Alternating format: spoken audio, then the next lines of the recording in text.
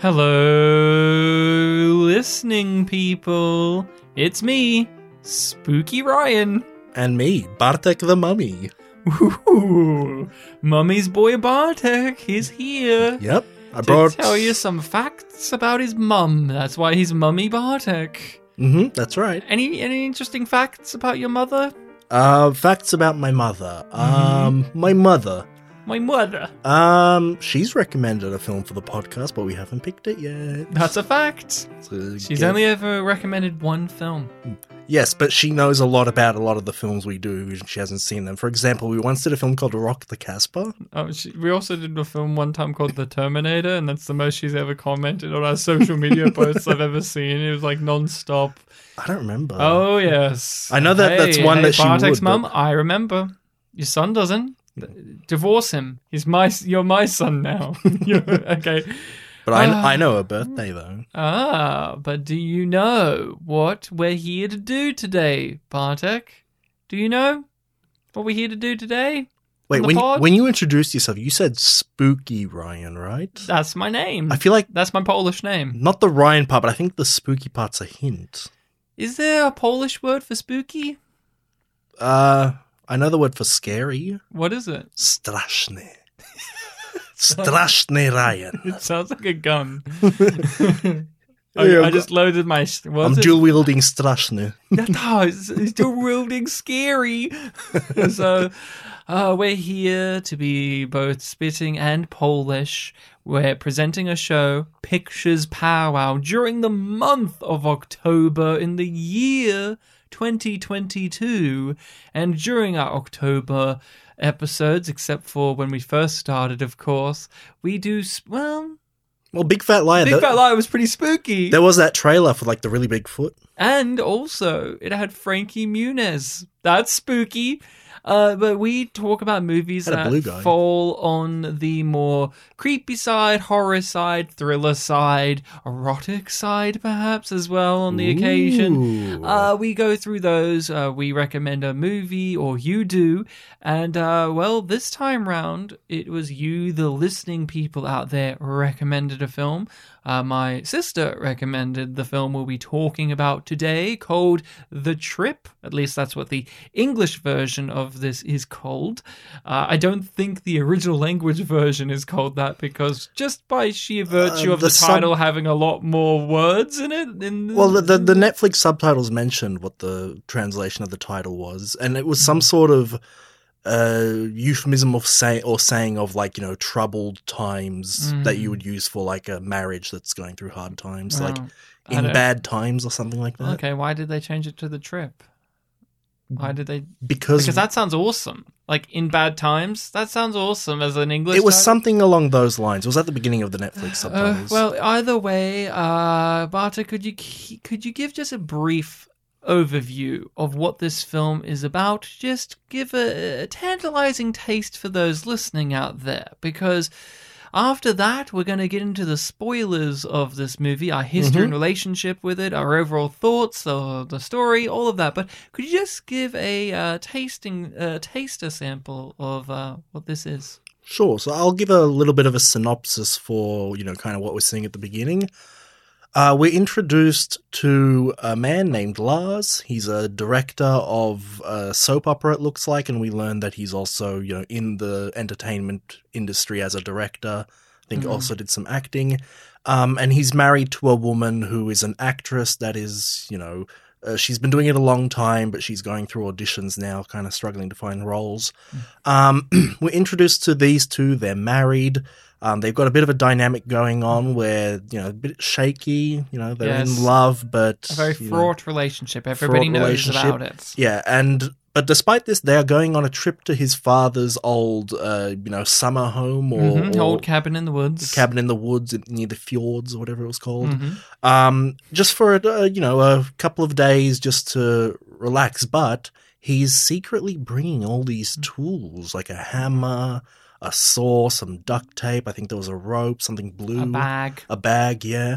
And it seems like Is this man planning to kill his wife? Because when he visits his dad, he's like, oh, she's going to go on a walk. It's really dangerous up there. It's like, are you foreshadowing something on purpose? And they've got a very vile dynamic. And that is, well, where things are promised to go, and we'll have to see how it all unfolds. So people, go check out this film. It's on Netflix, at least here in Australia. I don't know about where else in the world. Well, this is a Netflix-made I don't know, film or something like that. I don't know how they work, because sometimes they say Netflix originals when we get things, but they're internationally made and they were just distributed when I watched on Netflix. I didn't notice the Netflix original thing, but when I was reading up about it afterwards, I was reading that this was apparently a Netflix-made film. Okay, well, there you go. So it's on Netflix. Give it a watch. And apparently in the last scene, there was like a Netflix, self-jab kind of thing going on. Mm-hmm. So, history of relationship, I didn't really know too much about this. My sister watched it one time and said, hey, you should check this out. It's pretty good. It's pretty funny. It's got some interesting things happening. Pitched it to me at that horror-y lens of a couple go out into the cabin in the woods and violence ensues. And I was like, oh, okay. So, okay, I'll keep that in the back of my mind. I'll add it to my watch list. And then, the months have gone on, and now we're getting to that time in the year where I go, look, I should pitch it for the podcast, and it seems like it's a horror film. The thumbnail on IMDb kind of gave me that feeling. It was definitely dark, in the horror section on IMDb. It's on IMDb and on Netflix, I should say. So I was in the mood, and I was like, okay, but I had a feeling it would be a little bit more whimsical, maybe a little bit funny. It's a Norwegian film. I've never seen a Norwegian film that I'm aware of. I'm not going to rule it out. But there was a few surprises along the way when I first turned it on. Let's just say there was a familiar face that I wasn't. Okay. And familiar for you, Ethan. So we'll have to talk about that. Bartek, history, relationship, and what did you think going in? Yeah, I didn't know anything about it. It was another one of these where you recommended it last episode, hadn't heard of it. You mentioned that you'd been thinking about it for a while, and we found out it was only from last year. So so it's kind of a fresh film. And then as the week went on, it was another one of these cases where I'd forgotten the title, and then I went to previous episode's description, looked it up. I'm like, oh, yes, The Trip. There was something like that, and I remembered another thing I know called The Trip. So I'm like, oh, that's how I'll remember it. And I think maybe when I Googled it, and also when I first selected on Netflix, there was like a brief synopsis there.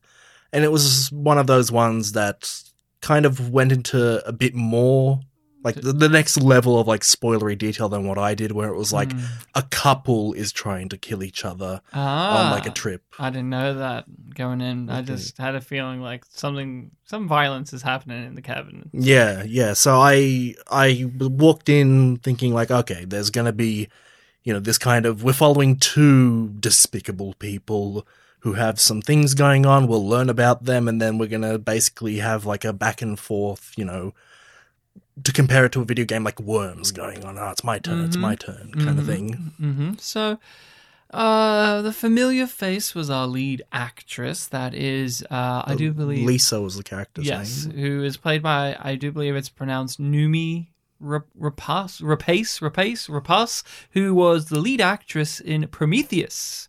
Oh, okay. She was the lead actress in Prometheus and Alien Covenant. She's probably best well known for the original film versions of the Girl with the Dragon Tattoo films. Okay. That is that actress. She's very talented, multilingual. She's done, I don't know how many different films and projects in other languages. I think she did a film recently for A24 called The Lamb or something, and like a big part of that was it's her first time doing a film in this language. So she's one of those working actresses. Is The Lamb like an unsettling horror kind of film? Yes, kind of. And it's like I remember the trailer. It's like a kid lamb is born children. with a kid born with a lamb head. I think I saw the trailer for that.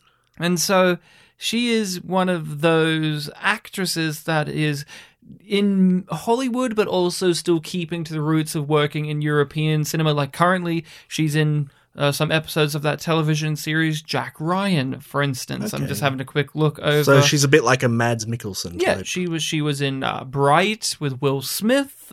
She was in The Alien Covenant and Prometheus, those movies. And she does just random little smattering of stuff, like she was in this film called The Drop, which I do believe is a Tom Hardy movie, and I think it's like one of the last James Gandolfini movies, if I'm remembering right. But she is one of those actresses that's been around this while, especially in the European scene, and then started to break out here in the West and doing English language things. And she's just been a working person, so that's why I was like, oh, a familiar face. Okay. Yeah, that's right. She was in the second Sherlock Holmes movie. Yeah, I've seen that. Yeah, she was the. I should look up her filmography to see what I'm most familiar with her, because I've seen both those films, Sherlock 2 and and she was Prometheus, but I don't remember. She was much. like the fortune teller lady in the second movie, but she's mainly known for doing the girl with the dragon tattoo. She's the lead. I know those. Okay, that's my mum fact. I remember she liked those films. Yes, so. She was a familiar face, and I was so happy. I went, oh, okay, now I know I'm in safe hands, because she's a reliable person. I've never been disappointed by her. She's been in movies that have been disappointing, but she's always been very captivating to watch. She's a very striking look. And so going in, I saw that. I was like, okay, I'm at ease here. Overall, I liked this movie. I had a fun time. It had some bizarre and rather interesting twists and turns in the narrative and how it was told. It pissed me off at several points as well. Other than that, I thought this was a rather funny movie that actually was able to get dark rather sharply without souring the comedic tones that the movie was going for before and after those rather dark, twisted things. And those dark, twisted things that it does have in there, those more unsettling, those more horrific things, are not belittled by the comedy that this movie has. It does a great job, for my taste, of having a separation between those two, but not too vast of a one where it feels like I've tuned into a different movie now. So how did you fare with this? Yeah, a lot of the things you were saying there, I also feel. Overall, I had a good time with it. I was engaged all the way through. I was hooked from the premise.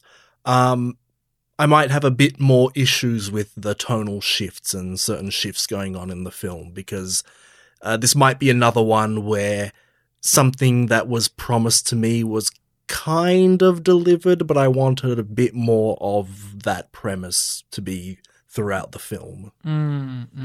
Yeah, see, I didn't know what I was getting in for, really. So I just kept taking it as it went, because it really was relentless with just throwing a new curveball at you. New curveball. Now we're going to flash back in time, and now we're going to have this character come in, and now we're going to have this, and now for these a while, people are going to fall from the roof. And, and for a while I was like, oh yeah, I like how this is going. I like where this is going. And then this will go here, right? Nope. And then it kind of goes in a slightly different direction. I'm like, ooh, can we jump back a bit and retry maybe? No. Well, we'll hear in a moment what those issues are for you. The premise is the husband and the wife want to kill each other in this cabin. They've both come up with their elaborate backstories and alibis and rationales. Their cover stories, and they both ridicule each other for them because, of course, they both find out at the same time because, well, she's smarter than he gives her credit for, but then he's smarterer. So, and it goes on like that. I found myself rather questioning of the film, and I still find myself like this, where they build up that the wife is this unreasonable, manipulative, shrill, typical negative woman character. And yet, for the first act, I was really finding that lacking in terms of what you expect in a movie of this nature, where you have the wife that's always grilling him, because the film is really set up where he's already in the mode to kill her. So every little thing she does, he just is dialed up to 11 in response, but it just makes whatever she does seem very inconsequential because really she's not jabbing at him as much as you expect that she would, considering all the build-up, and we already know from just him putting the stuff in the back that he's probably going to go out there and kill her. So you're looking at it thinking, oh, maybe I'm going to get, say, to bring it back to our roots on this podcast, Bette Midler in Stepford Wives, where she was this loud, brash, no-nonsense, I'm just going to speak smack about you type of person. And so when she got Stepford Wived, it was really noticeable. Here, I found that to be I found myself seesawing on whether I agreed with how much or how little the movie was giving us in terms of that. You? I was more on board with it because we should point out, even though this is a film where these two are our main characters that we're following, for a little while, like the first 15 minutes, Lars, the husband, is the main character. He's the one that we are seeing all these events from the perspective of. We know that he is the one that has a problem with his wife. He's got certain things about her. Yeah, and because this is a film and we're watching him, he's not talking to us, telling us, this is what I don't like about my wife. We're kind of getting it slowly there. So when we see like the little things that he's picking out on, you know, it's indicating to us that, okay, this is, you know, just a taste of what he's dealing with all the time. Like he has little mentions about, you know, what his wife does to prepare for roles, how she like has an image about her. The blonde hair. And there's like little moments where like they snap back and it just indicates to us that like, okay, this can get much bigger. So, and obviously because we're still following it, we don't have all the answers. Like technically we don't 100% know he's trying to kill her, even though it's pretty obvious. So, you know, it kind of like with Burning, like, okay, let's not jump to conclusion. Let's see where this is going. Yeah. It's building up and there is going to be a reveal. In a more traditional movie, and I don't know why I keep doing this, Bette Midler in Ruthless People, where Danny DeVito wants to kill her or kidnap her, you immediately know why, the dynamic. Here it is far more of a slow boil, far more of a quiet rivalry between the two, where yes, even though they're snapping at each other, it's what is the history and the fragmentation and Diego and all of that you get from this. And I just had a teetering thing because at no point during the first act did I ever feel any little bit of sympathy or drive for Lars when he's doing all of this. I'm like, I get it. This is like what you have to do for the movie's sake. Yeah. But there was never a moment where she went so over the line where I was like, you know what, Lars? I kind of get it. It was every time I'm like, Lars, you're a little turd. You're such a little turd. And then the movie agreed with me throughout most of its runtime. It was like, actually, Ryan, you're right. He is a little turd. Look at him kiss those shoes. So there was that where I was like, getting a handle on the film, like how much am I actually supposed to be seeing things through Lars's view and going, okay, yes, I can understand why this character has been driven to the point that they are. No, I just didn't get that as much. Like the closest I got was maybe the comments about him being a director and fucking up his own movie and all that. I'm like, okay, I understand that a little bit. I think the biggest moment of tension between the two was when they were playing crossword. Scrabble, yeah. and she wanted to do Swedish, wasn't it? Yeah, Swedish word. A Swedish word, and that makes sense because Noomi Rapace is Swedish. So and just the back and forth about that, but he was being the big asshole in that scene. So I was like, How did you feel when it came to Lars, especially in that first act, where the film is so slowly presenting itself to you and perhaps wanting you to see things from a certain angle? I mean, it's kind of like what we were talking about in Very Bad Things, where this is a character who's trying to kill someone. They clearly have their own issues going on. They're not clearly supposed to be likable, so you know, I don't necessarily have to sympathize or empathize with him. Just understand, like, okay, what is this character? Okay, he doesn't like his wife because of this reasons. Okay, let's see what he does from here. So I didn't find it any sort of burden that, you know, I wasn't really attaching myself to him or her. Also, because I knew the synopsis that said, like, they're both gonna be doing And something. again, I didn't know that. It's not about sympathy in terms of like actually, I get it. Like when you do watch these movies, you have to have some audience point of view where you go, okay, that comment that she made there. Now, No, yeah, I had those moments, but it was like, oh yeah, I don't think Lars would like that. So let's see what Lars does from this. It's also a thing of like, because the film hasn't shown its hand yet, I'm trusting it. What did you think of Lars though? Like, what did you think of him? Did you think he was like? Because for me, in the first act, especially, I was like, you're just such a pathetic turd. Like, I was not rooting for him. I was like, you're such a fucking piece of shit. So, hold on, when we say the first act, that's up to what point do you reckon? Like, when the guy comes in, like the guy that they first kill. I think that's when you kind of... His accomplice. Mm-hmm. Okay, so when he's got her tied up. When it's just them two. Yeah. When it's just them two. Yeah, that's fair enough. What do I think of him? I mean, I because he was this kind of pathetic character, turd, as you keep saying, I thought that was good for the film because, like, again, not a sympathetic character. This is a character who is turning to killing, but as you say with pathetic, like, he has to take a drink and be like, come on, you can do this, you can do this. He's like nervously holding the hammer, just moments. Yeah. So, and again, this is a, dark comedy. Mm-hmm.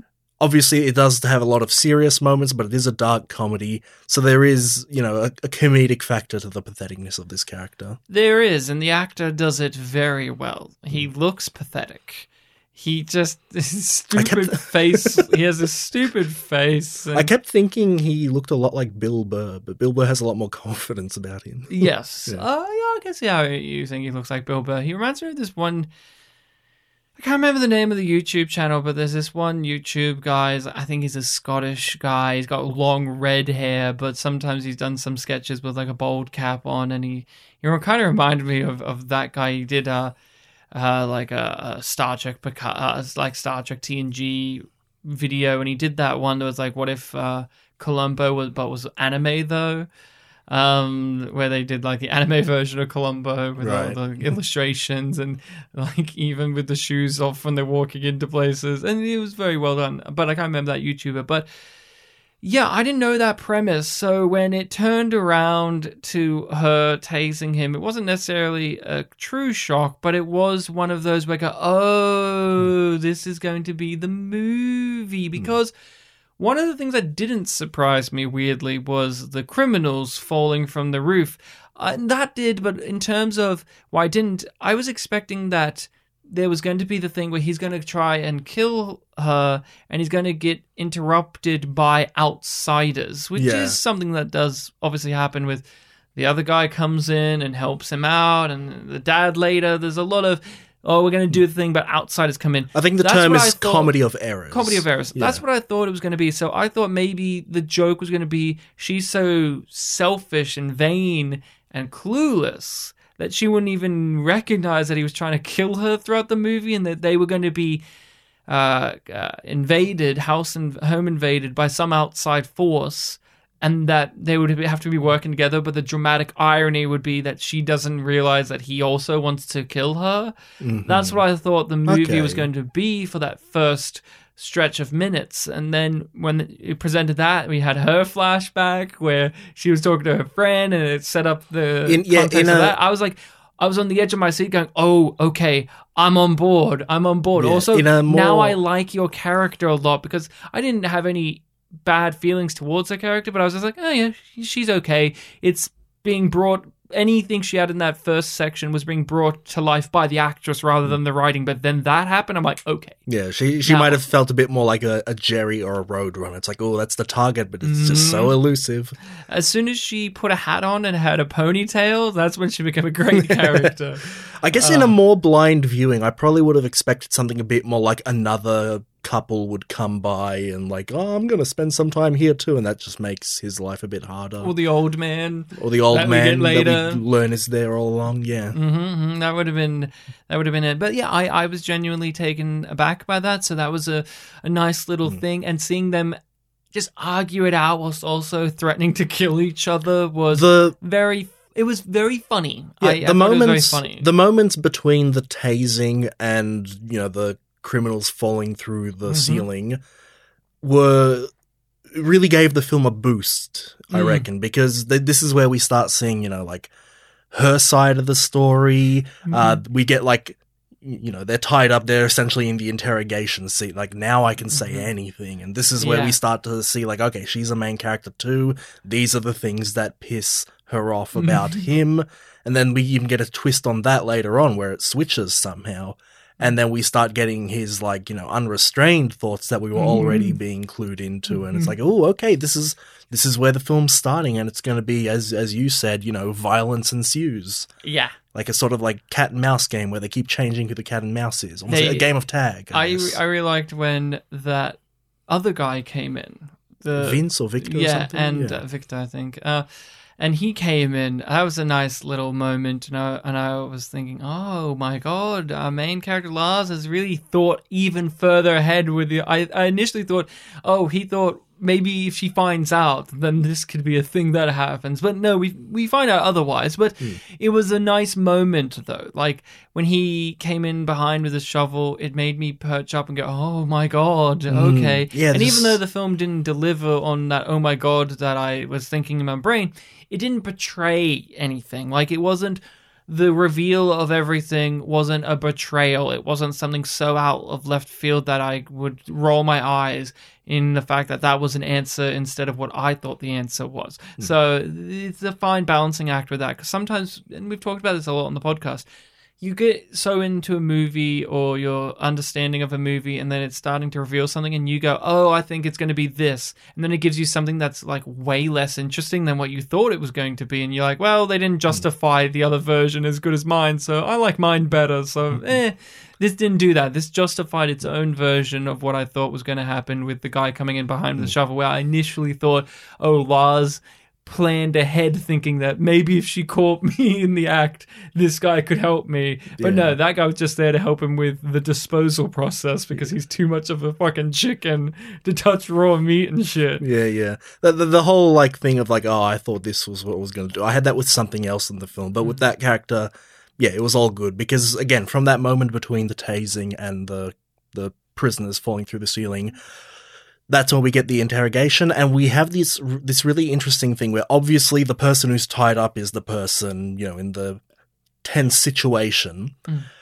But we have moments where, you know, they retort to each other about like, and this was what my plan was going to be. Well, that's stupid because this, and we have that with both of them where, you know, his plan was just, oh, she got lost in the woods and I didn't find her. And then she pisses herself laughing. I'm like, that's stupid. That would never work. And then she says her plan. He's like, you can't fool anyone like that.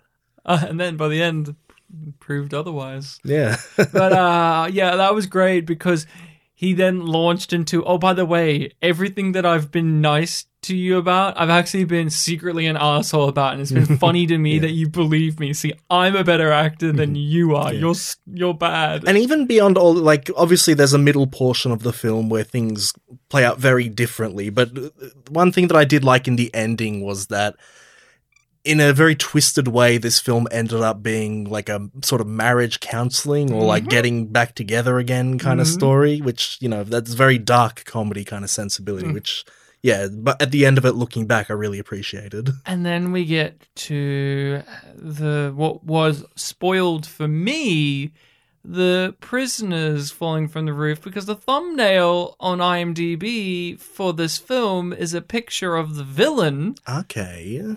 And I was like, wait, and I thought that was going to be our main character. I was like, oh, okay, the trip's going to be about this, he's the goofy husband guy with the big fat guy with the mustache and the scraggly hair. So I was waiting for him. I'm like, well, where's this guy going to come in? And then he falls from the rooftop. I'm like, oh, okay. So that's a part of, again, these weird little things when it comes to marketing. And again, I don't know, the filmmakers get to choose that. That's just Netflix. They update their thumbnails like 50 a week, it feels like. Well, if it's Netflix, you know, they were the ones who, you know, when that Cuties film came out, they made the marketing that, you know, sparked the controversy. Oh, and what was it? Recently, the Dahmer miniseries about Jeffrey Dahmer the serial killer, they put it in the LGBTQI section of Netflix. Yeah, because he's a gay serial killer who killed gay men. It's like, maybe don't put it in there. Whatever. And they took it out because people were up in arms about it. But they fell from the roof, and the film looked at me in the eyes and said, hey, Ryan, hey, we're being smart now, huh? We're going to do a little flashback into this time period and show how these guys got into the house type of deal. And I have mixed opinions. Mm-hmm. Here's why I'm mixed. I like these characters. I found them very intimidating. I found their acting very good. I liked each criminal, what type they were. The big dumb muscle guy, the more menacing, physically imposing guy, and the mastermind, the leader, who seemingly is the most reasonable, but he's the most fucked up. Mm-hmm. I liked them. They were great additions, but and again, maybe a rewatch would alleviate this, but I do not think there was any hints or clues that they were in the house before they fell from the roof. I wonder if I went back, would there be any more like little things of like, oh, this window was left open, or they heard footsteps here, but you disregarded it, or there were a couple. I just didn't really factor them in as strongly. The ones that really stuck out were there were cornflakes on the ground. And like one of them notices like, what's this about? And then they kind of moved on. There was the line about the sweater being missing. Oh, yeah. There was the keypad wasn't working when they tried to enter. There were just all these little things. Those are the three main ones that were just a little bit off. Again, a rewatch will let me know, because again, I really didn't know what I was walking into here. So That flew by me, and I'm admitting that it flew by me. They were little things that, I noted them when they happened, but I'd forgotten about them, and then when they were explained, I was like, oh, they foreshadowed this. Okay, so I'll pull back on that comment then. But overall, this is where the movie takes a drastic turn. Yeah. Well, I should say it takes a drastic turn before when Lars kills a person. That's true too, yes. He decides to kill a person. That's the most important thing. Yeah, so he makes that decision. It's not as if the movie tries to. I mean, he tries to argue in the movie that no, you told me to. No, you see him. You see that actor. You see the character's face change and lock in and go, "This is what I've got to do." Yeah. So he had an accomplice character with him because he's squeamish. He doesn't like raw meat, so he was going to get him to do the dirty work and give him what he claimed was half the life insurance money.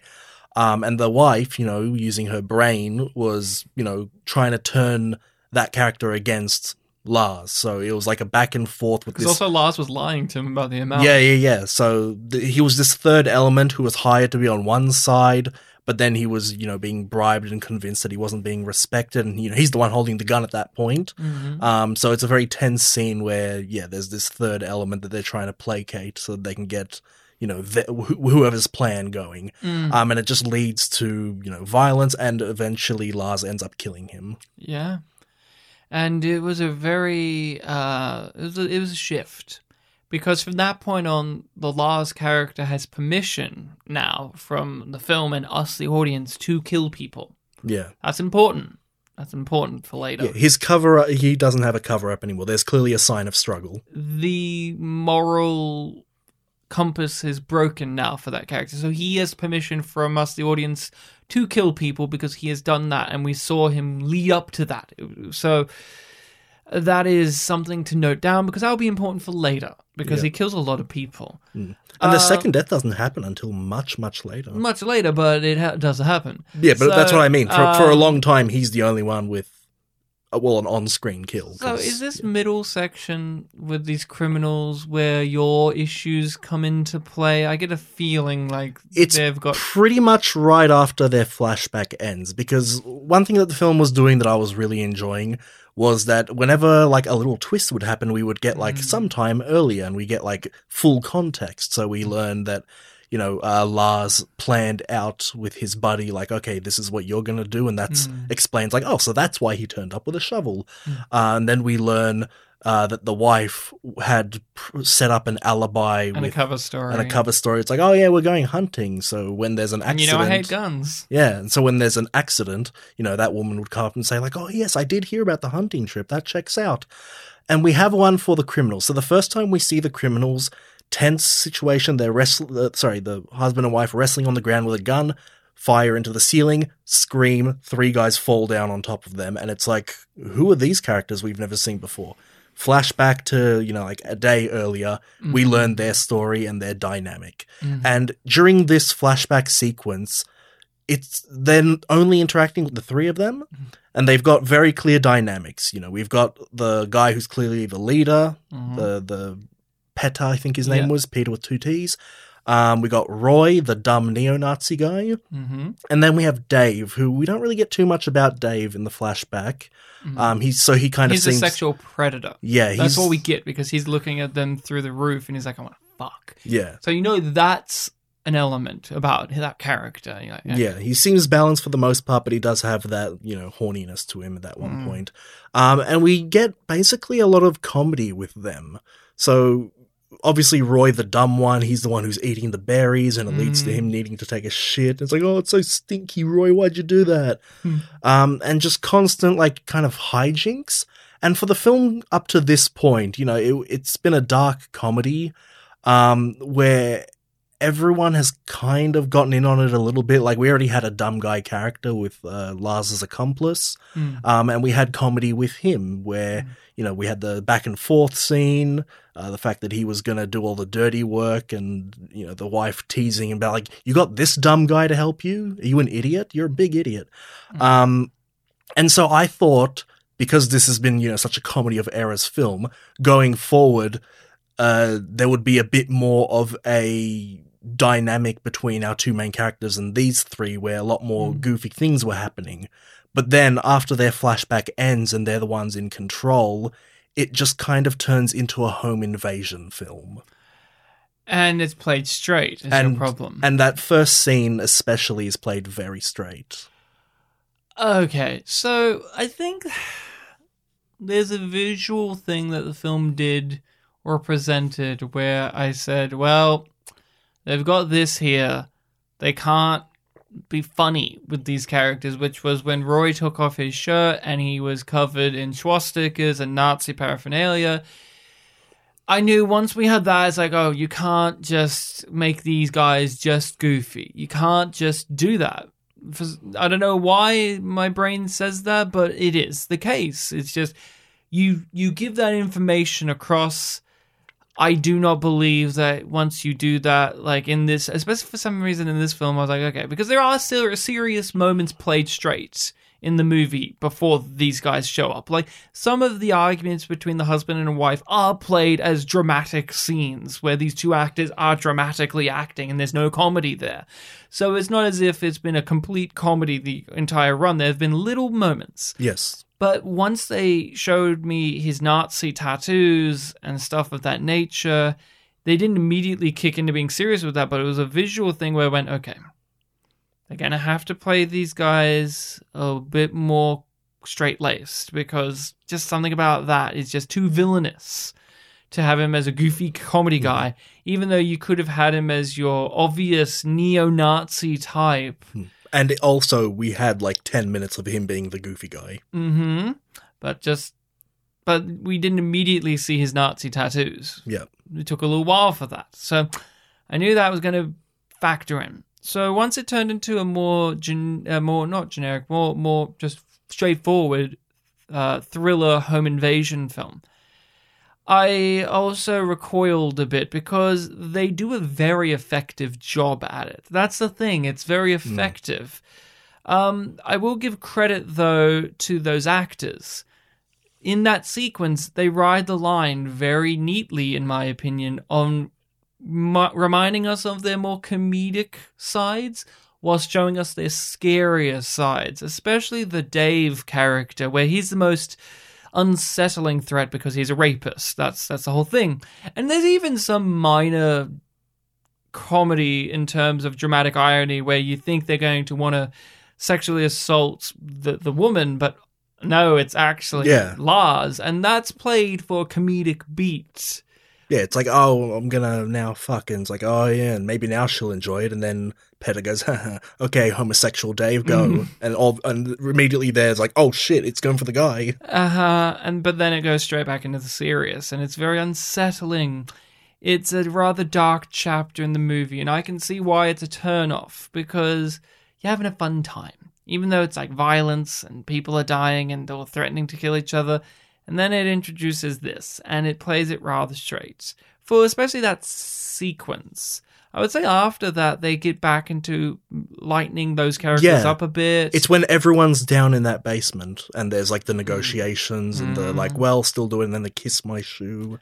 Although, I did get some amusement, should say, from Lisa's reaction to all of this, that look on her face when it's like, oh, they want to fuck him? Awesome. Like, she goes to being horrified, but there's these subtle shots of her face where she's just like, oh, good, not me. Okay, cool. Like, just that little bit of humor of even in this dire strait of a thing, she's still in that I'm very annoyed at my partner and we're still feuding with each other mode. Only slightly. You could say they could play that up more for the comedy of it. Like, you get that played more seriously as it goes along, such as the very end where she's contemplating letting him go or not because she may still be pissed at him. But that's played straight. There are some moments, especially from her, where you see her contemplating just letting the horrible things play out because she's still in the I'm pissed off and in argument mode with my partner. And but yeah, I can see why that avenue of the film didn't work for you. Yeah, and again, I don't want to, fault it for being, too dark or anything like that. I think it should be commended that they managed to make something very effective.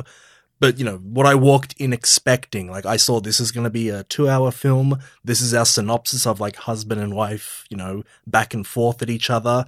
And I didn't see in my head how that would work, but I was waiting to be, kind of be pleasantly surprised. Like, oh, they actually managed to stretch that out over 2 hours and have it be really entertaining. So it almost kind of felt like a crutch to fall back on home invasion plot.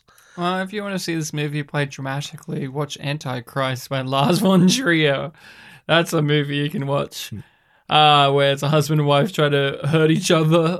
It's less funny, but it's more in line. Yeah. It wasn't like Trespass. No, it wasn't like Trespass. But yeah, I can understand why you say it's a crutch because it is a familiar genre. Yeah, of criminals have taken over the couple, but I guess the twist is the couple are trying to kill each other and hate each other. But at this point, that kind of goes away because even though you mentioned like there were these little moments of the wife still like being pissed at her husband, like I wasn't seeing as much of that.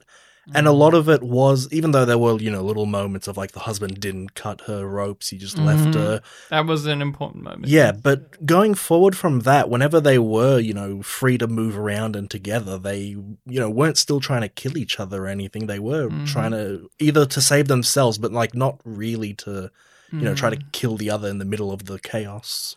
Yeah, well, it's a fine line because they're also, as you said, the story is about their mending of their marriage, so you have to have that. And you mentioned before, like, way later in the film, after the villains have all been taken out, she's holding him, off the boat.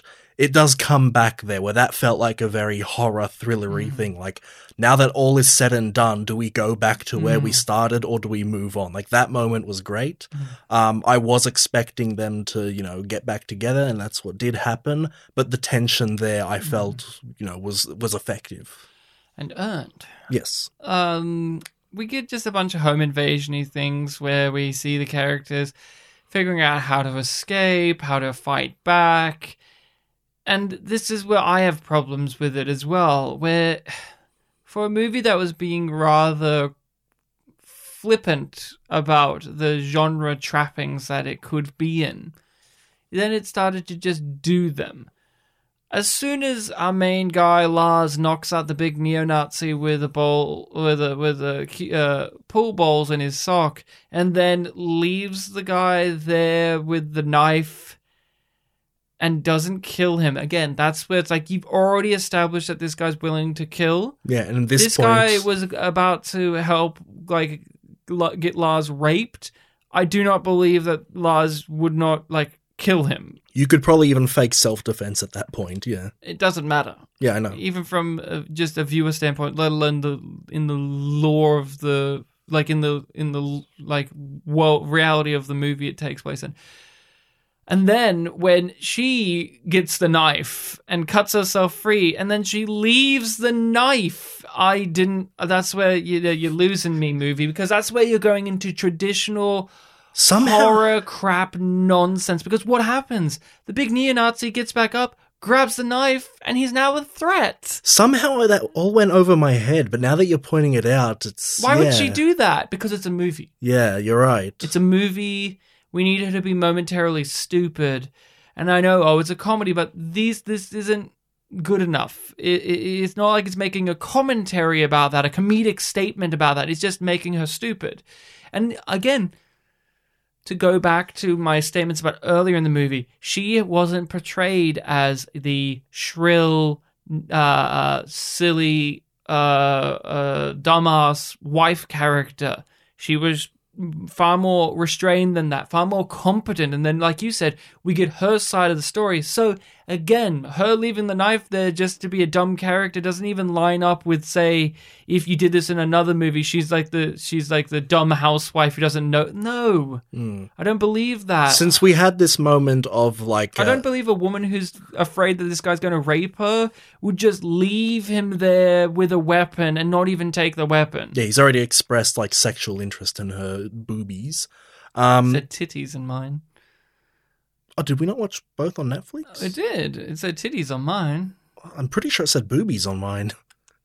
I don't believe you. I'm team boobies, I guess. But yeah, what I was saying is, when we had that back and forth earlier in the film where Lars was tied up and she wasn't, we did get this sense of like, okay, they both had ideas for, how to cover up their crime, but they had different ways of thinking. Mm-hmm. But because hers was presented second, we did get this at least momentary thought of like, okay, maybe she's the smarter one. Even if she did end up doing something dumb in that scene, like leaving the knife, maybe at least balance it out with like one smart move, like maybe take something, restrain him in some way, do something smart. I know she was under pressure time because they would come down and check at some point, but throw something in there to at least make us, see. Not roll the eyes. Yeah, she's doing something. And then we get just a bunch of very elaborate, very over the top, very gruesome and funny action set pieces where they keep fighting each other, they keep running away, there's a whole bunch of shenanigans happening there. The violence ensues, as I said. The villains play up a lot of like slasher killer tropes where like they are just not going down. And same with our heroes, they're not going down. They punch them so many times in the face and she keeps getting up, for instance. I'm like, come on. Yeah, but like Roy takes a while to kill, and Peta especially. Yeah. Oh, well, he's the final boss. Yeah, exactly. But yeah, it has a lot going on. Then, if you don't mind, we get... Should we jump back a bit? Oh, well, where do you want to jump back to? Depending on what you were about to bring up. Well, I should say before I go there, my favorite physical comedy moment was when she got her head smashed through the pantry or whatever. Yeah. And then she grabbed like the lemon.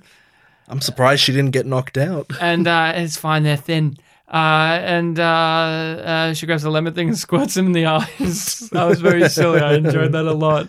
But no, there's a reveal at some point in this movie. I know it's a bit later, but like at some point in the timeline while all this is going on, some old man. Yeah, that's what I meant by jumping back a bit. That just happens. Oh, this old man, right. This old man. The old man that calls the dad. Because there's a dad character we haven't really that's what I meant by jumping back. Lars has a dad that's in an old folks home and he doesn't want to go out this way. He would rather go out like a champion. A lot of our exposition at the start of the film was Lars visiting his dad. Setups and payoffs. This movie has a buttload of them. We get this old man who's riding this fucking little rinky-dink little plastic car. I want to call it a smart car, but it's like half the size, maybe even a quarter of the size. It looks like a sci-fi car from the 50s. Yeah, where they imagine sci-fi caddy. But he's riding around and he sees something happening. So he goes back and he has his phone with the big number pads on it. And you get like this ridiculous scene. Now I should preface this. We get this information way later in the movie at the height of all the action where the bad guys are here, our heroes are going to be murdered. There's a surprise reveal that this person's now entered the scenario. We had basically, once the home invasion started, we pretty much put aside all flashbacks to like this many hours before. And we had also just taken it on the chin that no more characters would enter the film. Yeah. Because we've got them now. Wrong, because during all the height of the action, a car drives in, runs over the lead villain, who stumbles out, but Lars' dad. Lars' dad, who's like, I love war. War made me who I am. And Young then we get suck. a flashback to why he's here. This other old man saw this. We get this fucking really drawn out, quiet, inane, boring old people conversation at the height of the action, robbing all of the tension and momentum. And I was looking at it going, Bartek's loving it. It was this. a full conversation of like, I was driving by the cabin because I needed to go get medicine from the pharmacy. You know, the pharmacy was very far away, but then I came back and realized, this would have been David Lynch's favorite scene. Yeah, that's a good point, yeah. I had the medicine in my cupboard all along, you see. That's why I'm calling. And the guys and dad's like, dude, why the fuck are you calling me in the middle of the night? Tell me this. And then they get on with it. And then the dad is like, fine, I'll go out there. But the old folks home won't let him out. So then he proceeds to do what everyone else has done in the movie, which is just grab a thing and punch a person in the face with it. Yep. And then he proceeds to steal the guy's car and call it like a homosexual car. Because it's an electric car, like smart car. Yeah. And so then he has to go get it filled up with petrol because it's running out. And he starts making fun about how it's that, and then it's like, where do I put the nozzle in? And it's like, it's an electric car. You have to go to an electric charging. So there's a whole saga of him getting there. Now we're chewing up time in the height of the movie's dramatic points and resolutions, and then we get to where we are, where the dad comes in, and he gets fucked up, but he fucks up a lot of shit. That's the funny thing. The dad is also like a horror movie villain. He just won't go down. He just keeps getting back up. I liked when he bit off the villain's nose, and the villain's like, my nose, and the dad's like, what nose? that was a great moment. The dad was very entertaining and didn't seem to fit in too much with the film that we were watching, but it was funny. He came in like an action movie hero. That was the funniest part. Like the camera swooped in, the music swells. There's just this general presence of like, now Stallone is here. But it's like this old Norwegian man with crutches. It's very amusing. Who wanted to die in the war and hates young people because they didn't fight in a war. And so we get a whole bunch of action people die. Roy's already had his head exploded with a shotgun. Dave gets shot in the knee by the dad. I loved that. Where the dad just like, he's looking at this Dave guy, and the Dave guy's like, I'll cut her if you come close. And old man dad's like, I don't have time for this. Just does this badass thing with the gun, just shoots him in the kicks knee. it up off the floor and says like, that's big words for a guy that is not the one with a gun. Yeah, and then just shoots the guy in the knee, and it was awesome. Oh, it was so fucking good. I was so happy. And of course, the dad gets disposed of in a brief moment where he gets stabbed through and lifted up in the air, but then he's not down. He's got more in him. He survived the lawnmower thing because... Now, were you happy with this section? Because it seems like the middle parts where it's like, we'll play it a bit more straight, and then the final section is like, now let's get back to being goofy. Once the sun comes out, because like most of that film is at night, and then once they go outside, it's only daytime. Like once they're outside, it's pretty entertaining from that point on. Like we're not back at like the, clever premise, but we're also not at like the home invasion sneakiness things. It's just crazy kind of violence going on. And that was at least entertaining. Did you love when she hit our lead villain with the bucket of fishing equipment stuff, and he had a bunch of the lures and fishing hooks stuck all over his face? I enjoyed that. Yeah, he didn't take the time to take them out, and then later on... That bit him. That bit him in the arse. He should have done that. He was too cocky. He fell for it hook, line, and sinker. People have value, and I guess those hooks added something to the world for him. It made him scarier. Yeah, it made him funnier.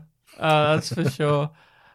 Dave gets killed at some point because he's tending to his knee and he keeps getting more horrific injuries trying to tend to his knee. After he gets shot in the knee, he's basically like, comedic running joke of like, oh, he's limping, he's trying to heal himself, he keeps making mistakes and hurting himself. Pour salt into the open wounds. Yep. And then as soon as he's like, okay, I've healed and now I can rest, Lars is there with a gun, hits it, and it bends inwards. Yep. And then he shoots him in his big dick because that was also established that he was like a horse dick. Horse dick Dave. That had a lot of names, Dave. Homosexual Dave and horse dick Dave. And then in the spoiler alert, they do a thing with like, and then they made a movie about this. And in that movie, he has a different name as well. I think it was like Gay Dave or something, Queer Dave. The Hollywood film. Fag Dave, I can't remember. But yeah, we get into the classic. Oh, the boat's been set up, so we've got to use the boat. And the bag of rocks has been set up, so we've got to use the bag of rocks. And that was all good. Like, it was solid fare of like you're delivering on the things you set up. It was thrilling. It was over the top. You had Lars grab the rope of the boat and just jet ski his way through and have to climb up. And you had a lot of the, and perhaps too much of the they're down, actually they're not moments. Yeah, they recovered from a lot of injuries very quick. Once his arm was ripped off and he was still like fighting him off with one for a little while. That was amusing. Yeah. But yeah. So overall, we're going into the defeating the villain stuff. So do you want to talk about that? Your overall opinions on taking down Petter? Yes. Sorry, what question are you asking me? You want to go over the general stuff that happens here and your overall opinions on it? Because this is we're now taking care of the big villain of the movie. He's no longer funny. Like, he has funny things happen to him, but he's played like, I'm a proper villain. There's no little comedic asides from that character anymore. He's no longer kind of goofy. He's a serious threat. So they have to take him out. What did you think about all of this? I mean, yeah, I thought it was done well. We like I said before, he's kind of got the slasher movie villain thing going on where, he's kind of invincible and you need to like really do something big to take him down, because tearing off his arm, the fish hooks to the face, getting hit by a car, all of that's not enough. So you got to get to something extreme. And like you said, this is a movie of payoffs. So some of the setups that even I was forgetting about, like the rocks, were finally being used. And it was good.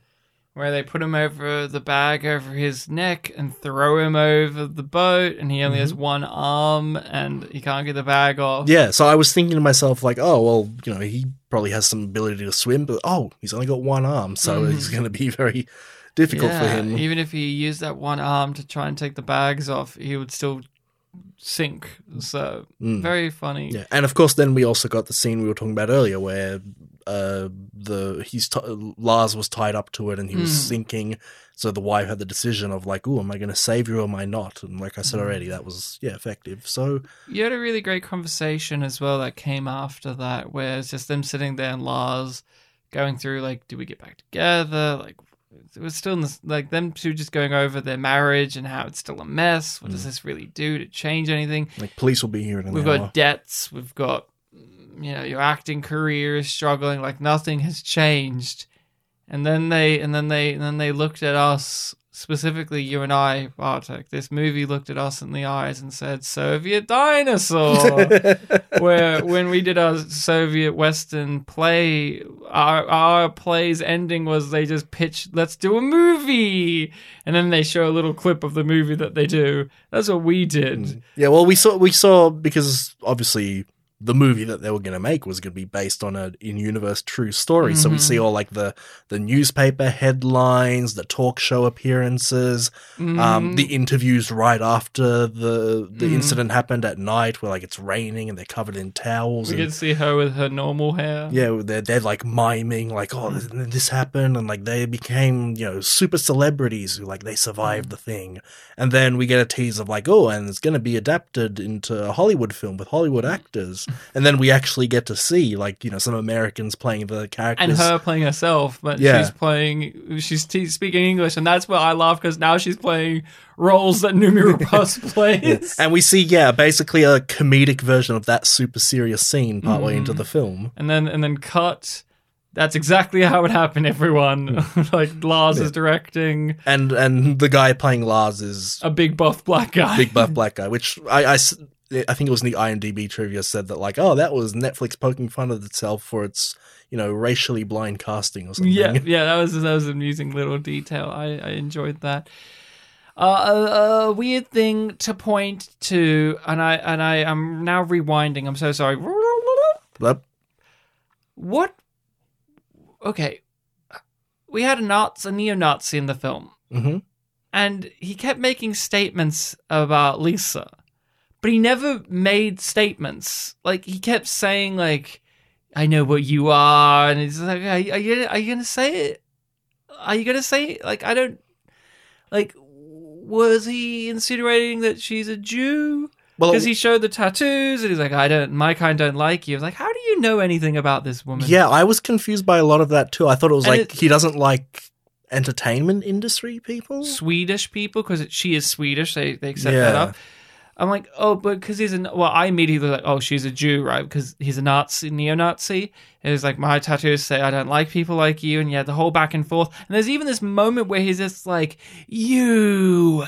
And she's like, you what? You fucking, and then he proceeded never to say anything else. And I'm like, I was waiting for him to say, you fucking, Jew or some slur or something. See, and I was waiting, and then I was like, oh, well, is Noomi Rapace Jewish? And I couldn't find anything. See, there was she's never of the Romani people, so maybe it's like that. I don't know. I don't know. I don't recall any point in the film establishing that she's Jewish. So whenever he had, these mixed feelings about her, I was also weighing it up in my head of like, oh, but he's interested in her breasts. He's like got some sexual attraction to her. She's a hot woman. Yeah. So whenever he did have a statement of like, oh, I inherently don't like you, I was legitimately thinking like actresses, like people that are well off. And if it is what I'm thinking, why are they withholding that? Well, he eventually, like when she was doing the best acting I've ever seen in my life, one of his last lines is there's like, but you're a Jew. And then that was the reveal to me. It wasn't meant to be a reveal, I guess, because it was established he's a neo-Nazi. But when did he say that? You remember? You remember when Lars was going down the stairs, sneaking up, and she was like acting. It was like, I was thinking, and like he's clearly like, is this really happening? Is this? And then one of his last lines before he notices Lars is like, but you're a Jew. Man. I swear to you, he says this. I swear I missed this. This is the only reason. I watched the titties cut and you watched the boobies cut. I swear to you, like, this is the only reason why. To sit down and watch this scene again, because I swear I missed it. And again, that line is literally the only reason why I know he's got a problem with her for being a Jew. I will say this too, the film, I don't know about you, if you have an opinion on this, the Netflix subtitles, pretty wonky in places. Just sometimes the way, because this film has text in it. Yeah. Just the way that they would have to have subtitles, and it's like it's over the text. It's very clunky. Like, for instance, I don't know if this happened on the boobies cut, but it was like, here's the title of the movie, and it just showed the title like that they have in the movie. It didn't give me like a translation title in the subtitles. I was because it did for me. It did not for me. I did not adjust anything. I just played it as is. Yeah, I think there was one time where it didn't translate something, like near the end. There was like 3 lines with these 3 words, and I never found out what it said. I think it meant like, a few days later or something like that. But okay, Netflix, whatever you're doing, I don't know what you're doing here, but yeah, that was just weird that they're withholding it, even if it was what you said. And I'll take your word, and we'll see afterwards. Why? Why is this a reveal? How does he know this? That was my thing. That's the only reason why I know he's got a problem with her being a Jew, is because I saw that line. How does he, like, if maybe he saw when they're up in the roof something about her that was Jewish, like maybe she has like I'm trying to think of things, but oh well, she's apparently Jewish to this. I guess he has a nose for it. I guess he's a neo-Nazi, so I guess that's how it works. But would you recommend this? Would you recommend the trip? I got enough entertainment out of it that I say I would recommend it. Yeah, I'd say so. I recommend it too. It's a little bit rough around the edges. It's a little bit of a Shaggy Dog type movie. Not literally the Shaggy Dog. That stars Tim Allen Yeah. and Robert Downey Jr. That's right. Right before Iron Man. So That's right. yeah, I recommend it. It's fun, it's goofy, it's a lighthearted time whilst also having some really interesting shifts in tone. It can be a bit daunting at times, but overall I found it goofy. It was violent. That middle scene where it got serious is kind of trigger warning worthy, I'd say. But then they comedically subvert it at the very end of the movie when they have the Netflix movie version, Hollywood version, where they redo that scene and then he does this amazing, the movie version does this amazing action sequence to get out of it, and he's a big buff black guy. So over the top. So it almost was worth it all. But I recommend it. Bartek, you're recommending a movie for next time on Spooky Month. Yes, I am. For Pictures Powwow. What are you pitching our way? Yes, so one of the reasons why I was comparing our villain Peta to a slasher movie villain is because I'm picking a slasher movie. Okay. So as we know, in the 80s is when they became very popular. And I'm picking one that I don't think many people have heard of. It's a film from 1980 called Friday the 13th or something like that. You recommend the first one? The original Friday the 13th. Oh, good. I'm sure Alex from the Contrarians podcast will be thrilled to hear what we have to say because he's a big fan. Of course he is. I didn't know. You've met him? Of course he is. Of course he is. Okay. Of course. Of course. Halloween is the preferred franchise for him, but yeah, of course. Okay, Friday the 13th, the one without Jason. Awesome. Spoiler, Ryan. So sorry. And also one where they in real life killed an animal for it, but awesome. I didn't know that. Yeah, have fun. Have fun watching that sequence. All right, Friday the 13th, starring people. I cannot wait. I think I've seen this. I'm trying to recollect. I know I've seen some. I've seen they blur first, together. Yeah. So we'll be talking about Friday the 13th, but it will not come out on the 13th. No. And I don't know if Friday this year is on the 13th, but no. Nope. Not here in Australia. The 13th is the day after this episode comes out. Oh, well, soz, everybody. You can find us on your social medias of Facebook and Twitter. Say soz to us right there, or email us a soz at spitandpolished@gmail.com. We'd love to hear from you. You can recommend movies to us. Let us know what spooky things you're watching this time of year. What are you watching? What are you looking at? What are giving you the thrills, the chills, the spooks, and all of that good stuff. Bartek, pleasure talking to you about a Norwegian film, our first Norwegian film. Yeah, there was no way I was expecting that. Wow. He said it, I didn't. Because the country's called Norway. It's called Norway.